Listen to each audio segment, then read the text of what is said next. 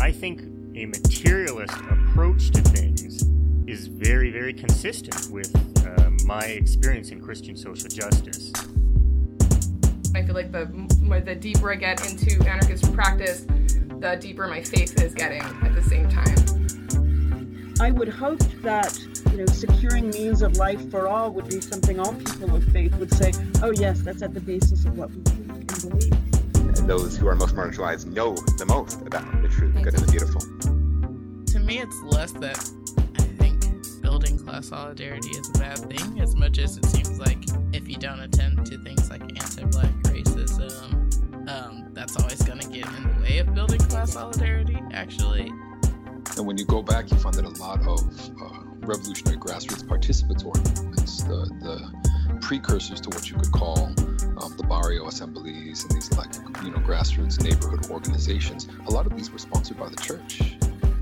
What does it mean to say that the Christian tradition is internally contradictory and there are antagonisms there and you're always being faithful to some aspects and betraying other aspects? Welcome to The Magnificast, a podcast about Christianity and leftist politics. I'm Dean Detloff. And I'm Matt Bernico. And this week we are talking about the biggest story in labor news these days, the organizing effort at Amazon in Bessemer, Alabama. You've seen it on the internet. You've seen it on TV. You talked to your friends about it for sure. I'm positive of that.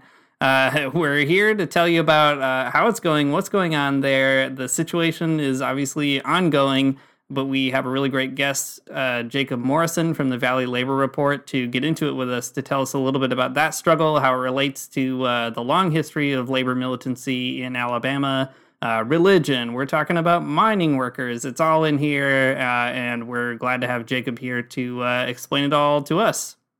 Yeah, for sure. It's a great episode. Jacob and David, they have a very cool radio show. If you've never heard of it, you should go check it out. It's called the Valley Labor Report. You can find them on Twitter at Labor Reporters. Also, you can find their show live streamed on YouTube. Just go there and search the Valley Labor Report. I've listened to it for a little bit now, and it's a really fun show. It's great for so many reasons. They do a lot of good call-ins where people just will call in and ask all their hot, pressing union questions, and then they answer them. And listen, what more could you possibly ask for out of a radio show? Absolutely nothing. That's it. That's all there is. Before we get to Jacob, though, two quick announcements. The first is to remind you all that we do have our Patreon still, patreon.com/The Magnificast. Super grateful for everybody's support there. If you donate to us at $2 a month, you can get access to a really great Discord where we keep on talking about stuff that we talk about on the show and lots of other things, too. There's a really fantastic community of folks forming in that space. And that's cool. If you donate at higher levels, you can get other stuff like stickers, etc. But do what you can. And if you can't donate at all, that's fine too. We're glad to have you listening. One second announcement. I'm teaching a class at the Institute for Christian Studies online. It is 6 weeks long. It starts at the end of this month of April. And it is on Marxism and Christianity. And it's really fun. I taught it in the past. It's a really neat way to look through not just Marx, but Lenin and Rosa Luxemburg and Fidel Castro, and also a number of theologians like Ernesto Cardenal and other folks kind of thinking through that relationship. So it's really fun, and I need to fill it up, and I have like a week to do that. So if you've always wanted to take a class and you never got a chance to, now is your chance. You can do that by emailing academic-registrar@icscanada.edu, or you can just DM me on Twitter and I'll help you figure it out. Hope to see you there.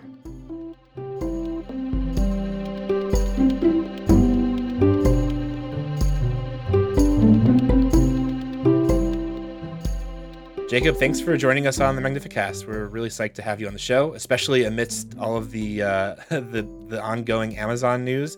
As we're talking now, the union vote is live on the New York Times website, and yeah, really cool. It's all happening right before our eyes. So by the time people listen to this episode, I'm sure the count will be out, and we'll be infactual and in the past, but we'll make whatever corrections we need to. Well, I don't know. I mean, it just depends. It could take a while, or it could not. Kim Kelly said that she's banking on tomorrow afternoon, and there's somebody else that was saying that they don't think it'll finish until next week. So I don't know. We'll see. All right. Well, for the sake of our podcast, I hope they take a little bit more time. Well, anyways, thanks for joining us. Whenever we have someone on the podcast, we usually just ask them to, give an elevator pitch of their project. So yeah, would you mind giving us the pitch for the Valley Labor Report? Yeah, absolutely. So thanks for having me. I really appreciate it. I've been enjoying listening to y'all and y'all's podcast. Y'all have turned me on to some really great stuff. So I'm really excited to be here.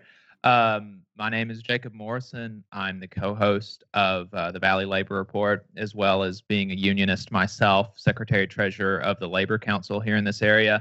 And the Valley Labor Report is a radio show on a conservative talk radio station. It's the same station that Sean Hannity started on, actually. And David is my co-host. He's the president of a machinists union, and being in Alabama, being unionist in Alabama, we figure that I don't know. We wanted to talk to we wanted specifically to talk to an audience that might not be initially predisposed to be pro-union, and so that's why we wanted to get onto a conservative talk radio station. I knew somebody that had like a left talk show on Saturdays before, so I reached out to him. And he put me in touch with the station manager, and so we got it set up. Got a couple of sponsors, some other unions, some progressive nonprofits, a union side law firm, and now we've got the show. We're also on YouTube.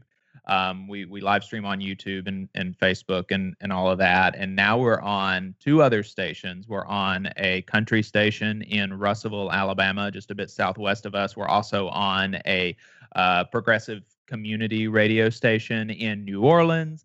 And soon, I think we could be on a soul and R&B station in Tuscumbia, so which is to the west of us in Alabama in Muscle Shoals. So we're expanding. I think it's a good project, and the thing is, like, both of us are leftists, right? But we're unionists first and foremost, and we really want to change people's minds about unions. We want to convince them that unions are a good thing, that you should be in a union, and the other stuff, we'll let your brothers and sisters on the job talk to you in your union, talk to you about that. But we really want to convince you that you should join a union. It's so cool. What a neat project. I cannot wait to see the Valley Labor Report on cable news sometime in the future, telling Sean Hannity that he sucks. Anyway, what a neat thing, and so cool to be using radio in particular as a medium. I'd love to hear more about that. Of course, we're going to get to more about why people should join unions and maybe hear a little bit more from you about that. But maybe we could dial into the project a little bit more generally. There's lots of alternative media projects on the left these days. This is one of them. There's 100 other podcasts and YouTube channels, etc. But I love that the Valley Labor Report also has a format of being able to have something like a call-in feature. So it's not so much of a dialogue like we're doing right now. Has that format helped you think about the labor movement differently? And how have you connected with some of that sort of maybe more conservative listener base that you guys are reaching out to?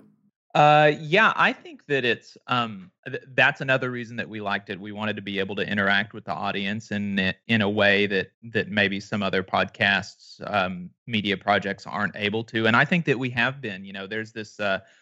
We have a few regular callers.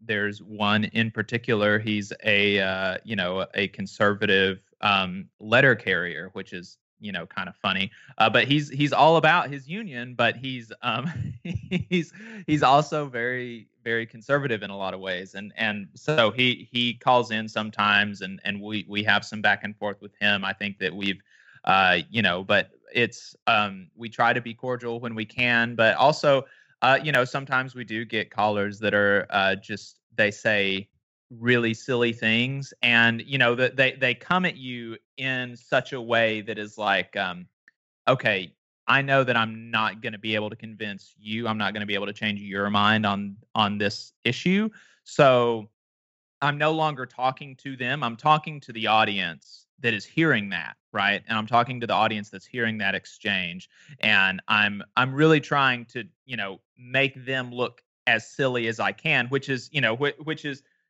Yeah, I mean, that it's a way to do it, and it's not how I would do it if I was sitting across the table from them. But that does present a way, because on that radio station, anytime a left person or a liberal person calls in, that's what happens to them. They're made to look silly, and I think that that's one of the things that reinforces the conservative kind of propaganda project, is that they don't really have these reason that they're not presented with um a real manifestation of left-wing ideas, or of the positive things about unions.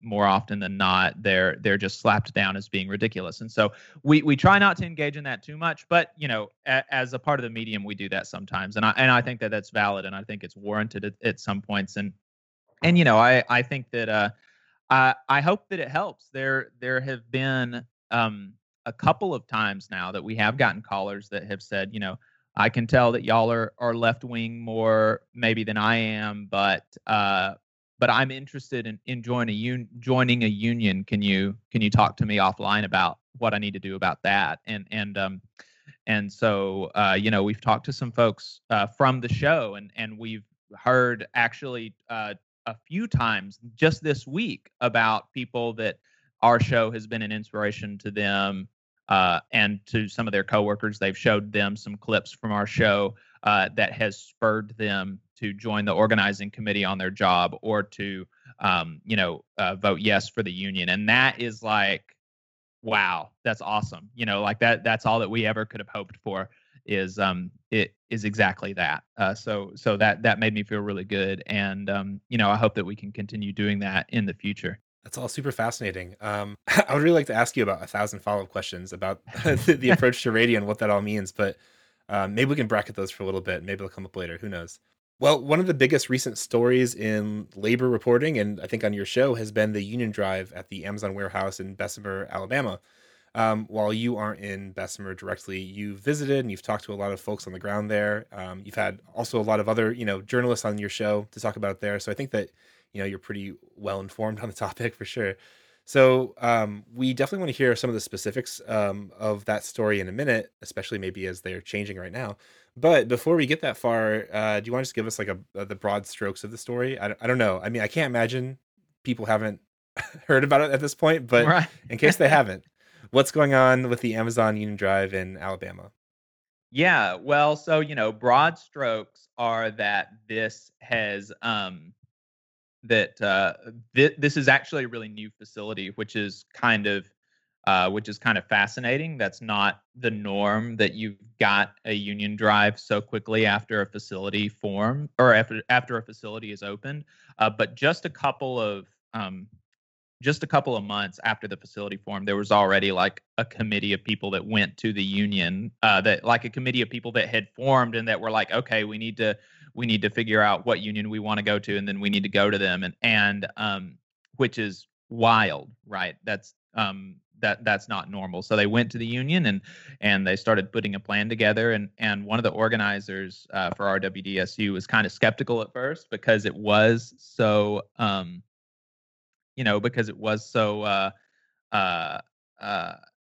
it was so quick after after the facility opened. But he saw the passion in those workers, and the stories that they were telling, and so they went ahead with it, and so they went public around October or November. They got the cards necessary to file for an election for a 1,500 member unit. Originally, they only wanted the union to cover full-time regular employees there, which would have been 1,500 workers. And one of the things that Amazon did, which is very common, is they flooded the unit, which is bringing more people into the bargaining unit than the union had originally wanted. So they said, basically, every single employee here should be in the union if there's going to be a union here. And the reason for that is that obviously it's more difficult to get more signatures from more people, right? That's the hurdle that they were trying to put in front of the union, and they didn't think that the union would be able to do that, and they thought that would delay the process and things like that. And so to Amazon's surprise, RWDSU said, okay, that's fine, and threw down 3,000 authorization cards, which is more than half of the unit already right there that signed authorization cards. And said, yeah, we'll take your 5,800 member unit and we'll raise you 3,000 authorization cards, and we're going to have this election just to kind of speed the process along. And so the election was scheduled pretty soon thereafter. It was 7 weeks, mail-in ballot. There was a lot of pressure from Amazon, a lot of support for the workers from outside of the warehouse. From politicians and celebrities and things like that. Funnily enough, Republican politicians in the state really didn't weigh in much one way or another. I think probably kind of for the same reasons that Marco Rubio ostensibly endorsed the union drive, because Amazon is like a caricature of like woke corporatism in their minds. So, and also because Amazon may not have even wanted it, right? Wanted their help because they want to have that sheen of like, we're a progressive corporation. But some of the reasons that they wanted to unionize were because they don't live up to that name, right? They've done a masterful piece of they've done some masterful propaganda in their advertising, because a $15 an hour minimum wage, you'll remember, was something that was supposed to be for like fast food workers to start at like 10 years ago or something, and Amazon has taken that and said, okay, this is a decent median wage, which is that's what it is. $15.30 an hour is the median wage at this facility. That is a good median wage for logistics employees, which is absurd. Like, that's not normal. Nobody conceives of logistics employee as a $30,000 a year job. That has always been like, this is a good middle class job that you can support a family on a single income. But Amazon has really done a lot to take it away from that. They've got terrible, not good safety standards there. They have to walk across football fields lengths of a warehouse to get to the break rooms to take their lunch. And by the time they get there, they basically got to turn right back around and go back to work. They are monitored constantly. Every second that they're not at their workstation is recorded. And if they take too much time off of their workstation, that's time off task. And if you get too much time off task, then you can be fired pretty quickly. The turnover there is crazy. It's like 50% turnover or something year to year, which is like, you're talking like service industry type turnover. And this is, again, logistics work. This is warehouse work, and small, local, regional, unionized warehouses with RWDSU, where the CEO isn't making, I don't even know if the CEOs at these places make millions of dollars, much less billions of dollars. But they make, when workers start working there, they make $18, $19, $20, $21 an hour starting off. And Amazon is not, when you compare them to similar employers in the area, they're just, it's not comparable. They don't pay as much, and their working conditions are not as good. And so, so we'll see. We'll see what happens. They've had a lot of support. I've seen a lot of support from the workers there. But Amazon has played really dirty. The union believes that there had been multiple illegal acts, kind of one of the bigger ones being that they've got a mailbox on their property that the NLRB expressly told them they could not do, that the Postal Service has not said who put it up. Amazon denies putting it up. Nobody knows who has the keys to that. So that's really sketchy there. And the union believes that could be an unfair labor practice. So, unless it's just a total blowout one way or another, I could see the count lasting for, or not knowing the final result for a very long time, because the union in their press release yesterday said that there were several hundred challenged ballots, mostly by Amazon. So if those challenged ballots make up the difference, then we could be looking at having a hearing at the NLRB to see what the ultimate what the ultimate decision on those ballots are going to be, and And if the union loses, though, we could be looking at having a recall, having a new election because of the multiple flagrant violations of the law by by Amazon. And so, it's really difficult to say, even though the vote is happening right now, it's difficult to say what's going to happen. Yeah, that's all really helpful. Really good context, helps us understand too why people are unionizing and what some of that has looked like. I want to drill down into a lot of aspects of what you pulled out here, maybe a little more directly. One of the strangest parts of the story in Bessemer are all of Amazon's attempts to fight back and limit the organizing of the RWDSU. I think that's also been kind of a big public relations nightmare for Amazon. I mean, for those of us who don't live in Alabama, you can watch whatever Dave Clark and Amazon's sort of Twitter response being grilled constantly, etc. But also, major media outlets are reporting on this in a way that most people don't usually report on with respect to labor issues. So maybe you could give us some examples. What are some of the most egregious examples of union busting on the part of Amazon that have been just kind of high points over the course of this union drive? Yeah, I think that I think one of them, like I said, is the mailbox. It is just egregious, and like I said, the NLRB told them, hey, you can't do this, and they just did it anyway. And the postmaster general, the local postmaster general, won't say like who's got the keys, who put it up, any of that. And so that's crazy. And there's a reason that the NLRB said no, you can't have a mailbox, a big mailbox on your property, because there's obvious, even if they don't have the keys, right? There's obvious reason that workers could be intimidated by that. Another thing is that they changed the traffic lights in the area to make it more difficult for organizers to talk to workers. One of the big ways that they got a lot of these authorization cards is just by standing outside the gates and talking to people as they came in and came out of Amazon and at a red light. And so Amazon actually talked to the Jefferson County Commission and basically forced their hand and told them to change the light. And the Jefferson County Commission folded and did that. They changed the light.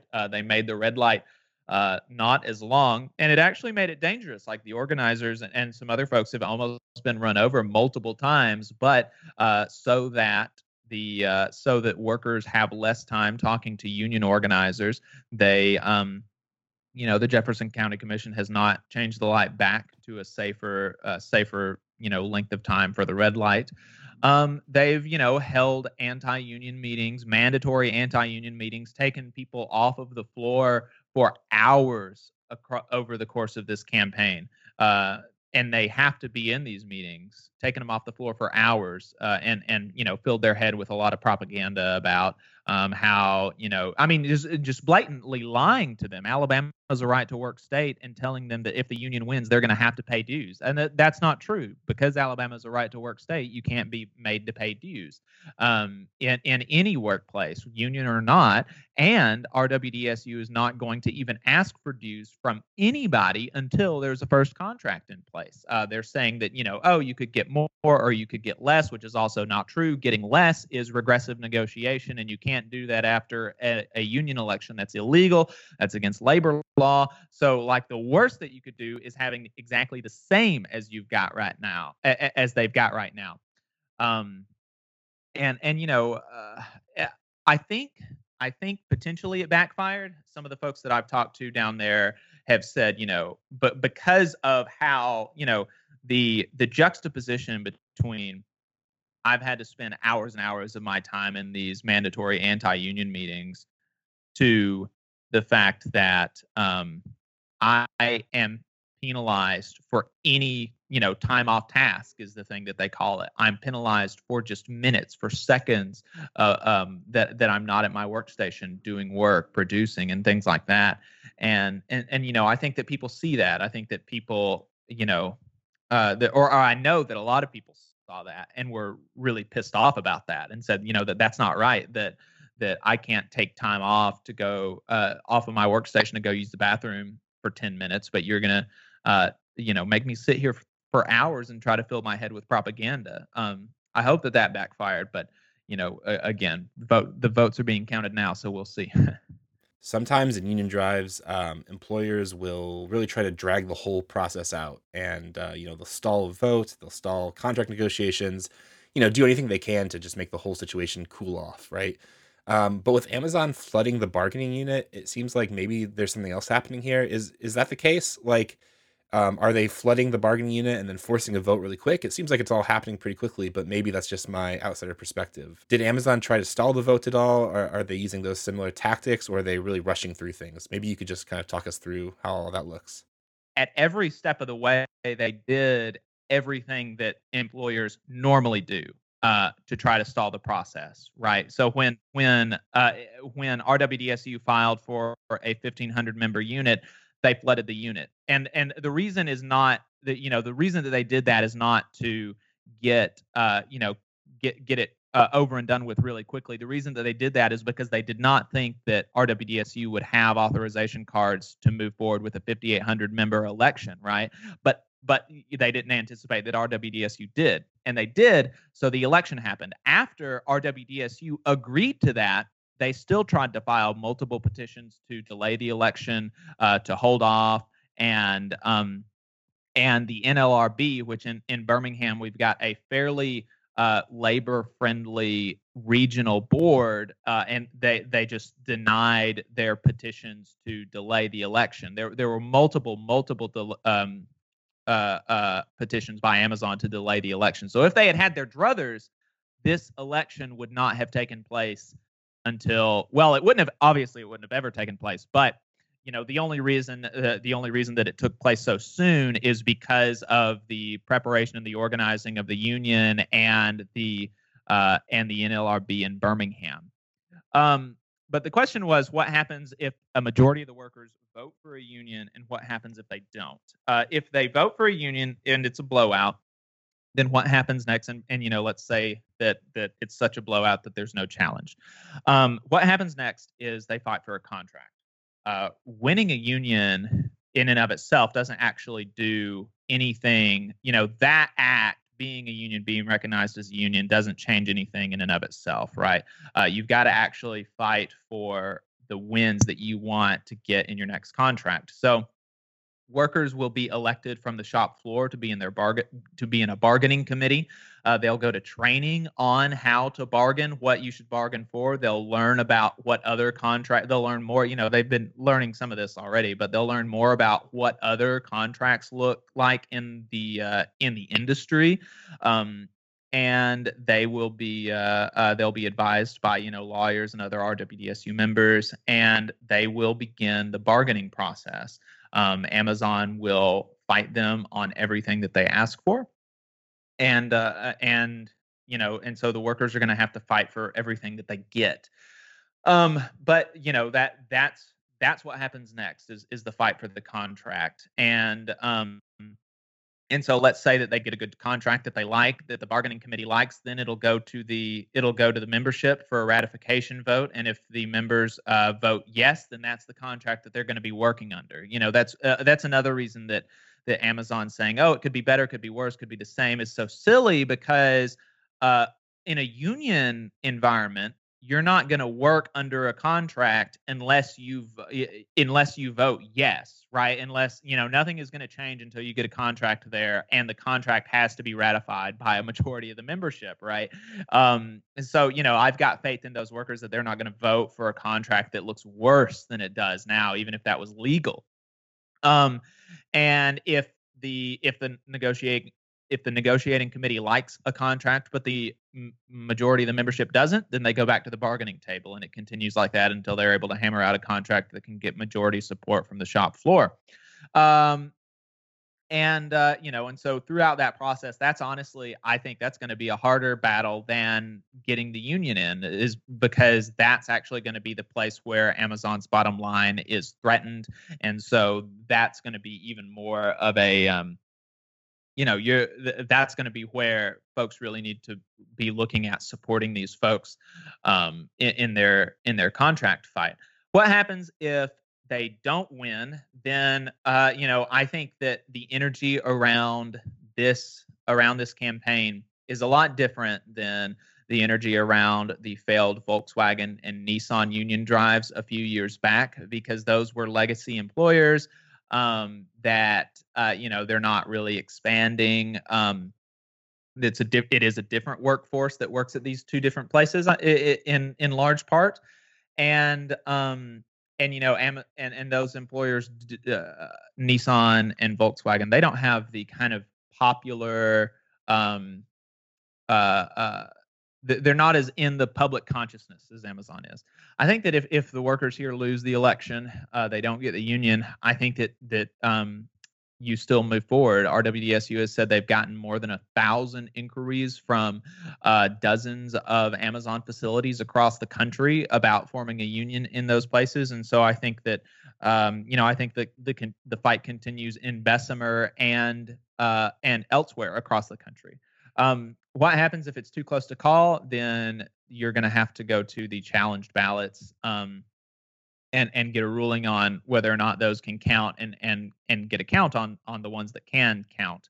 And if they lose and it's a blowout, the union could the union could very well call for a new election, even in that case, because of the egregiousness of some of the unfair labor practices. It would just be kind of at the union's discretion whether or not they think that's advisable. The Smithfield union election in North Carolina, I believe it was, where 2,000 or 3,000 meatpacking workers won a union a few years back. That election was redone like 3 or 4 or 5 times over the course of 15 years before they finally won, because the employer kept on just flagrantly violating the law. So, hopefully, God, I hope, I know there's a lot of praying folks out here who listen to this podcast. So, I hope that's not the case for these folks in Bessemer, but that is unfortunately an option. Yeah, I mean, it's good to have all those possibilities laid out anyway. I think that's always my curiosity watching all this stuff. It's really easy to get excited about people doing something and organizing, but hard to keep all the ins and outs of what this could mean at the front of my brain, at least. So I'm happy that a lot of people are able to track that and help us figure that out, know what to expect maybe. So this struggle is ongoing at Amazon, but there's also other struggles happening in Alabama. The United Mine Workers are on strike, or going on strike, and I think a lot of people are looking at Alabama right now in terms of labor reporting. There's a long history of labor radicalism in that state. Can you tell us a little bit about that? What's the history of the militant labor movement in Alabama, and how is that sort of playing into what you're seeing there now? Yeah, we had a conversation with Dr. Robin Kelly about this. He's the author of Hammer and Hoe. I'd highly recommend folks check that out. It's a really good book. And the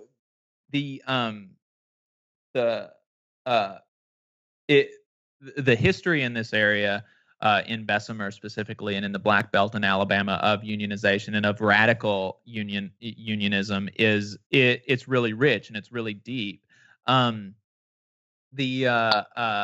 mine mill union, for example, was one like communist dominated union that was virtually all black. The sharecroppers union was the same, and a lot of these people, like I've actually talked to folks that are involved in the organizing drive for this union that have said that they've heard stories from their grandparents about the sharecroppers union and about the mine mill union. And so that's really fascinating. And I think that one of the things that we heard over and over, like on the phone calls and things like that, is the tradition of unionism in the area, like that. Oh yeah, my auntie was in a union, or my auntie is in a union, and she told me, like, if I don't vote yes, then I'm an idiot, or something like that, and or people having been in unions before. Jennifer and Daryl were both in unions before. Jennifer and Daryl are kind of the most public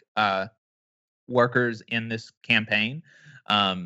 They've done a lot of interviews with a lot of different people. They were both in unions before, and so they know what having a union can do for your life and for making your workplace and your job and your career better. So, I think that has a lot to do with it, because I do believe that there's still some amount of muscle memory in the community, especially in that area.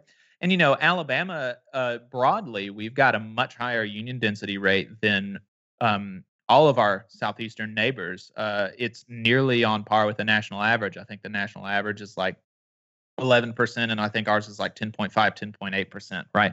And where Mississippi and Georgia and Tennessee, all these places have unionization rates in the low single digits. So, so Alabama is kind of an interesting case, and I think that the part of the reason is that we had a really strong tradition of militant unionism. And even though a lot of the unions in Alabama today are not explicitly radical, I do think to a large extent they're kind of rolling on the fumes of and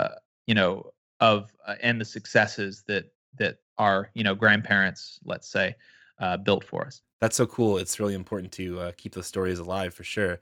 Well, before we move on to talk more about the history, can you just tell us a little bit about what's going on with the United Mine Workers right now? I mean, they were just on strike and they're working through a contract. So yeah, what's going on there? So the coal miners down there, the coal mine was before 2015. It was owned by Jim Walters Energy, and they went bankrupt in 2015, and they were bought out by the company that's now Warrior Met Coal. And in the process of that buyout, in order to make those coal mines profitable, the workers took huge pay cuts. They took an $8 an hour pay cut. They took cuts to their benefits, cuts to their health care, cuts to their retirement packages.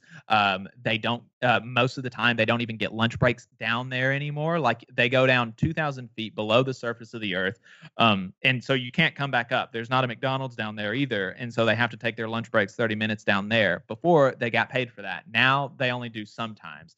And they have to work more often. Oftentimes, like if their supervisor says you've got to work 7 days a week, they've got to work 7 days a week. They always work 6 days a week. They only have a few holidays, like 8 holidays. They've only got like 3 days off every year. It's crazy. It's crazy the conditions that they accepted in order to save the company, but they did. They saved the company. They have now extracted in the 5 years since Warrior Met took over production there. 2 of those years saw record-breaking production. 2018 and 2019. More coal was pulled out of those mines than ever in its history, in its 40, 50-year history. The CEO of Warrior Met is now making millions of dollars more than he was in 2015. Same with a lot of the other executives. They've gotten huge, like 10, 12, 15, 20% raises. But in this contract, they began by asking the workers to take more concessions, not to maintain what they had, not to accept like just cost of living increases, but to take more cuts. And so they went on strike. And they've got I went down there with some folks to have some conversations with them. I went down there with Lee Baines. He's the singer of Lee Baines III and the Glory Fires. It's a local band down here in Birmingham, partnered with the Working People podcast, and so you can find some of those conversations there. I'd highly recommend it. And they've got a tentative agreement now that workers are going to be voting on tomorrow. And they're going to say whether or not they accept those conditions and whether or not they're going to come off the picket line. I have looked at a summary of the new tentative agreement, and it's better on all fronts than the original, than the previous contract, but it's still not as good. They're currently the least compensated mine in Alabama, which is wild. And I don't think that the new tentative agreement brings them on par with the rest of the mines in Alabama. My understanding is that a lot of the miners are not happy with it. And I haven't heard anything from the international leadership or the bargaining committee about whether or not they're recommending yes or no. But a lot of times in the media and in press releases, you see the leadership, the international leadership, really trying to sell a contract, even when it's not that great. Like they'll sell it like it's the best thing since sliced bread, and you look at the contract and it's not. And they're not doing that here. And I don't know if the mine workers are just a more kind of transparent union and they don't ever do that, or if that's a sign that that they don't want them to accept it, and they wanted to give these workers, that give the contract to them and let them decide whether or not they want to stay on strike. But they're not doing that. They're not selling this contract. They're just saying like, look, this is what we've got. Let us know what you think, basically. So I don't know what's going to happen, but my understanding is that a lot of the coal miners down there are not happy with it. So we'll see. The union side attorney that we've got advertising on the show, most of his work comes from the United Mine Workers, and he is hoping that they vote it down and they stay on strike and get something better, because he doesn't think that they should be satisfied with it. So we'll see what happens. If they stay on strike, I'll probably be going down there again, talking to them some more, getting some more conversations with them, and trying to keep folks updated, because it's really important. It's really important that they get what they deserve.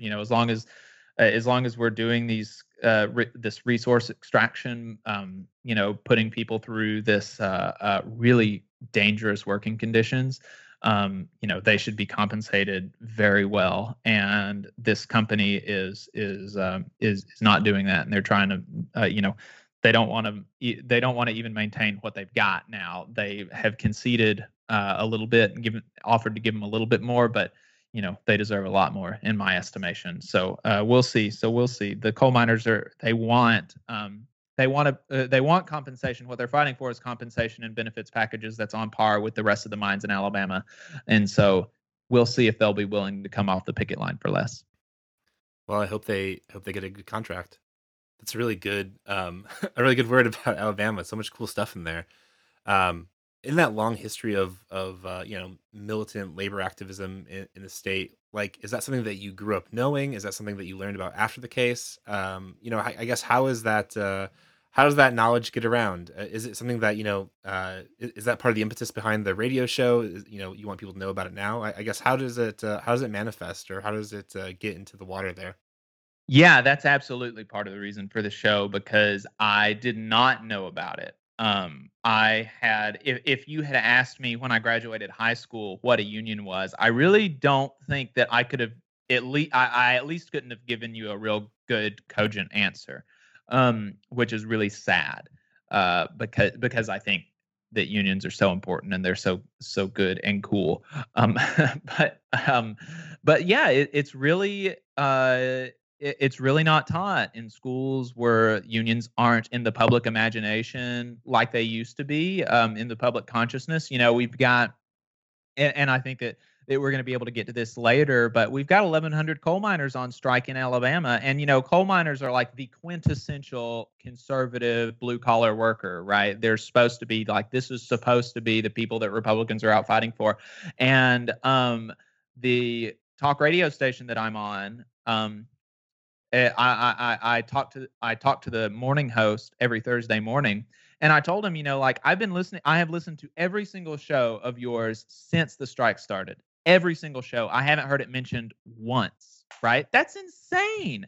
That's insane. And this is, and they've got a tentative agreement now, and nobody in the media is discussing like, okay, what are the details of the tentative agreement? What does it look like compared to the contract before? What does it look like compared to other union coal mine contracts in Alabama? I mean, it's so like, the public conversation about unions in Alabama, even in the coal mining industry, which are the coal mines in Alabama, are like, most of them are union, but still there's, used to, or obviously I wasn't around in the 60s, but my understanding is that like back in the 50s and 60s, there were big, like, every time the UAW or somebody was negotiating contracts, like people were like discussing it, even if they weren't working for the big three auto employers. And so it's just, it's really sad. And we want to try to combat that and bring people for an hour and a half every week,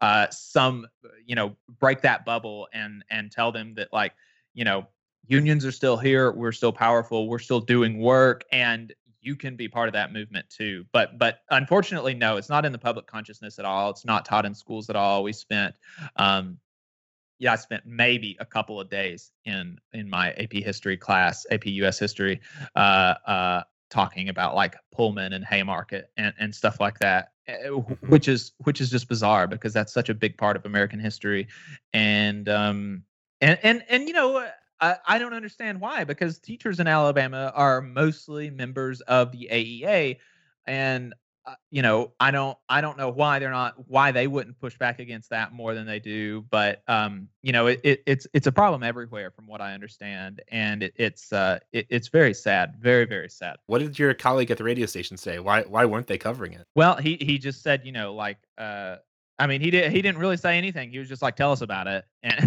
and that was it. And you know, I told him about you know a bit about the history of that mine and the previous contract and what they've been fighting for, and you know, like, and I told him everything, and he literally didn't have like there was nothing, like he just moved on to the next topic. Like it's wild. It's, you know, that people are just so. Or the conservative media figures especially are just so disinterested in working people's lives, even when it's supposed to be like their base, right? Like one of them, you know, I mean, these are actually like these are conservative people. I went there, or a lot of them are, obviously not all of them, but a lot of them are. When I went there to talk to them, the Birmingham DSA went to walk on the picket lines as well, and they had heard about it. And one of them was like, and I saw a couple of MAGA hats, but one of them was like, "Y'all ain't the socialists, are you?" And I was like, well, we're not the socialist group, you know. I mean, all of us were socialists, but but no, we're not the DSA. And he was like, "Well, good. I'm a Marine, and I don't care much about socialism," and you know, I was like, that's, you know, pretty that's pretty sketchy, you know, some pretty bad implications there. So, you know, these are not like leftists, right? Of course, I'm sure there are some, but you know, but they just don't care, right? Like Bernie has reached out to some folks in the state to see how he can help. There's been some Democratic politicians, the Democratic Party in the state has reached out, but I haven't seen not a single Republican media figure or Republican politician come out on the side of the workers. And it's so clear. It's so clear that they're in the right. But you know, they just don't care. They just don't care about working. Well, I hope the DSA had a good effect on them. Yeah, I hope so too. I genuinely hope that they, especially the folks like with the MAGA hats on, like I hope that they look around and see that, you know, Trump didn't come out here and walk the picket line with me. Of course, Biden didn't either, but Trump didn't. None of the Republican politicians did, and the socialists did, and a couple of Democratic Party politicians did, and some Democratic Party politicians in the Democratic Party in the state tweeted in support of us, and they made press statements in support of us. And the only people that have been even remotely supportive of us has been unions, Democrats, and socialists. Like I hope that it just like gets them thinking a little bit. Maybe plants a seed of doubt in their mind about some of the conservative thoughts that they've got on non-economic issues and on anything outside of unions. Yeah, well, as we get toward the end here, I do want to ask you something just to stay on brand as our podcast about religion and the struggle. You know, you mentioned Robin Kelly. His book Hammer and Hoe talks quite a lot about the dialogue between communism and Christians in the labor struggle. Kim Kelly and lots of other people have been drawing attention to the religion angle in the Amazon struggle.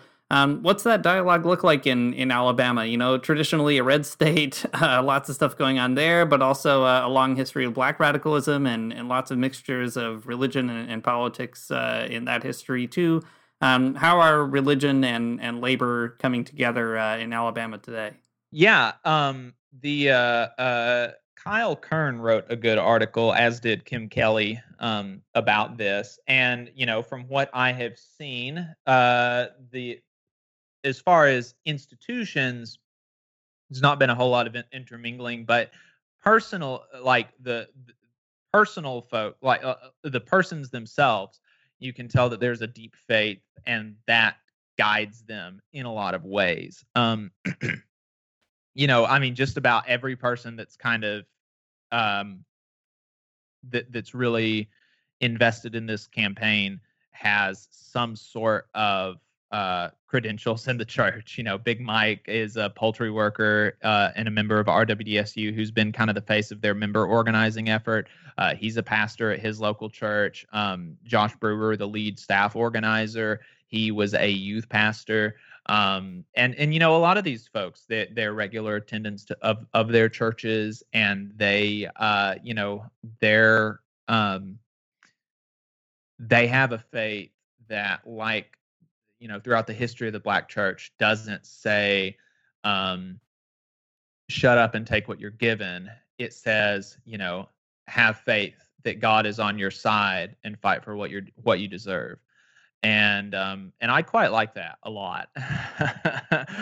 So I definitely see that dialogue in individual people and in these movements. I wish that there was a bit more institutional support than I'm seeing, or even explicit, like, local congregations coming out and helping folks and saying, like, we as a church, like, we as Christians support these workers, and this is why, because I think that it would be good for folks to see more of the Christian case for this kind of thing, because it's really lacking. The kind of Christianity that I grew up immersed in was very, very very conservative in a lot of ways. And my family, even today, even with the coal miners, I told them that I was going to go down and walk the picket line with them, and I told them about the contract that they were fighting for, and what they had given up previously, and they were like, well, I'm sure the company is just trying to keep them having a job. And they took a job knowing what it paid. I don't understand why they don't just get another job if they don't like it. And it doesn't make sense to me anymore. But I mean, that's what so many Christians in Alabama, that's kind of their worldview, is like, there's no they don't believe that you should kind of fight for societal change. They believe that you should strive and pray for personal change inside yourself from God, and that God will kind of take care of society himself. And if it's not meant to be, it's not meant to be, and there's no more interest in it than that. And it's it's really sad. And so I hope to see more of the kind of Christianity that seeks to change society in a good way moving forward. And I hope some of that kind of infects even some of the churches that are currently more standoffish. Yeah, it's a really good point to draw out the the faith of the individual people involved, but maybe not the institutional support. I think that's something that Dean and I have seen a lot across different labor struggles from Christians, and I mean all kinds of other sort of leftist struggles, that a lot of times people who are involved are religious, but the institutional church is not. And I mean, a really helpful thing to draw out to kind of get a lay of the land of the progressive sort of Christian movement. Well, okay, we don't have a lot of time left, but I do want to end on this note, maybe. So perhaps there's a listener out there who has heard this and kind of gotten interested in the idea of organizing a union or just labor in general. So if you will, Jacob, pretend with me that I'm calling into the Valley Labor Report, and I've got a really hot burning question. And basically it is, I want to start a union, but I don't know where to start. So how would you tell me what to do? Yeah, well, I would say that if you called in and that's what you asked, I would give you something on the air, but I would ask you to stay on and talk with me a little bit more after the show, so that I can get more so that I can get more personable with you. But generally, what I would say is, like, the first thing that you want to do is learn about the unions in your area. There are a lot of things to consider. Among them being, like, okay, how powerful is this union in my area? How democratic is this union? Some unions are more democratic than others. What are their thoughts on electoral politics. How do they feel about contracts? How do they approach contract fights? How do they, are they staff driven or member driven? The individual people, there could be some internationally maybe less democratic unions, but the actual people in your area are just awesome and they're great, and maybe you really want to work with them. So, learn more about the unions structure in your area structurally, and what they do, and schedule some meetings with some organizers, have coffee with them, see what they're like, see if you can work with them. And do this with a bunch of different unions, because this is, if you don't have a union in your workplace, this is your chance to, if you've got a union in your workplace already, it's kind of frowned upon to decertify the union and try to get a different union to come in and represent you. It happens sometimes, but it's very rare. And a lot of times unions really aren't interested in doing that. So now is your time to really pick the union that best fits your culture and your values and your coworkers' values. So really put a lot of thought into that. And have meetings with people, and bring people along. You don't want to alert the boss to what you're doing before you're ready, but talk to some folks that are close to you and that you trust, and that want a union as well, and have this kind of small group of people that want a union, that are doing these things, having these meetings together. And that's what I would say to do. There are a lot of different unions with a lot of different competing kind of theories of change and values, and really probably almost one of the biggest things, even more than all those kind of big grand ideas, is can you work with the people that are in your area? I mean, there's a lot of there are a lot of conflicting kind of personalities that can go on, and if you don't have to, and like I said, starting a union, that's a really good opportunity to get a good fit. So if you don't have to butt heads in that way, that's great. It is so that's what I would say. I would say, learn more about the unions in your area, have lunch with them, get a committee, and make it democratic, the process of choosing a union, and then go from there. They will help you formulate a plan to get an election and win an election, and then do a contract fight and win a good contract. That's great. Well, everybody has it. All these good Magnificast listeners know exactly how to go win, like they're doing in Bessemer. Hopefully, fingers crossed, sending all our big Christ energy in that direction. Jacob, it's been great to have you. Thanks for pulling yourself away from the vote tally on the New York Times and the Zoom, etc. We're all going to look forward to seeing what happens with that. At the end, anything else that you want to sort of plug or mention before we call it a wrap?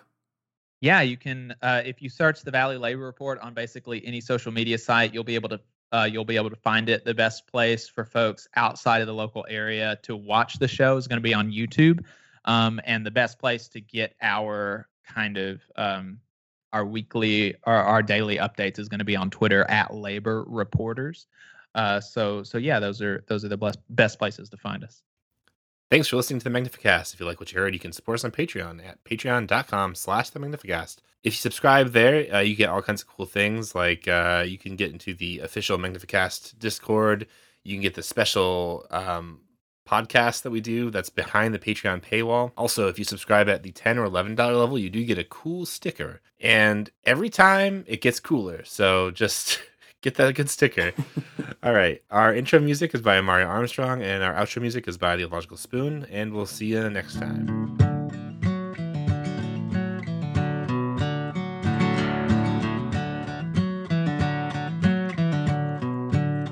I don't wanna get up for church in the morning, souls alive. Heaven come to earth and there won't be no church. We'll meet down by the riverside. There we'll swim with all creation. Never get tired, never bored. Don't worry, someday there'll be no dam between us and our Lord.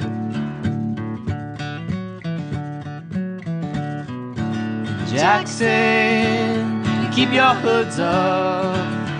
keep your hoods up and you stay up late. In Jackson, you keep your hoods up. Well, you keep your hoods up and you stay up late.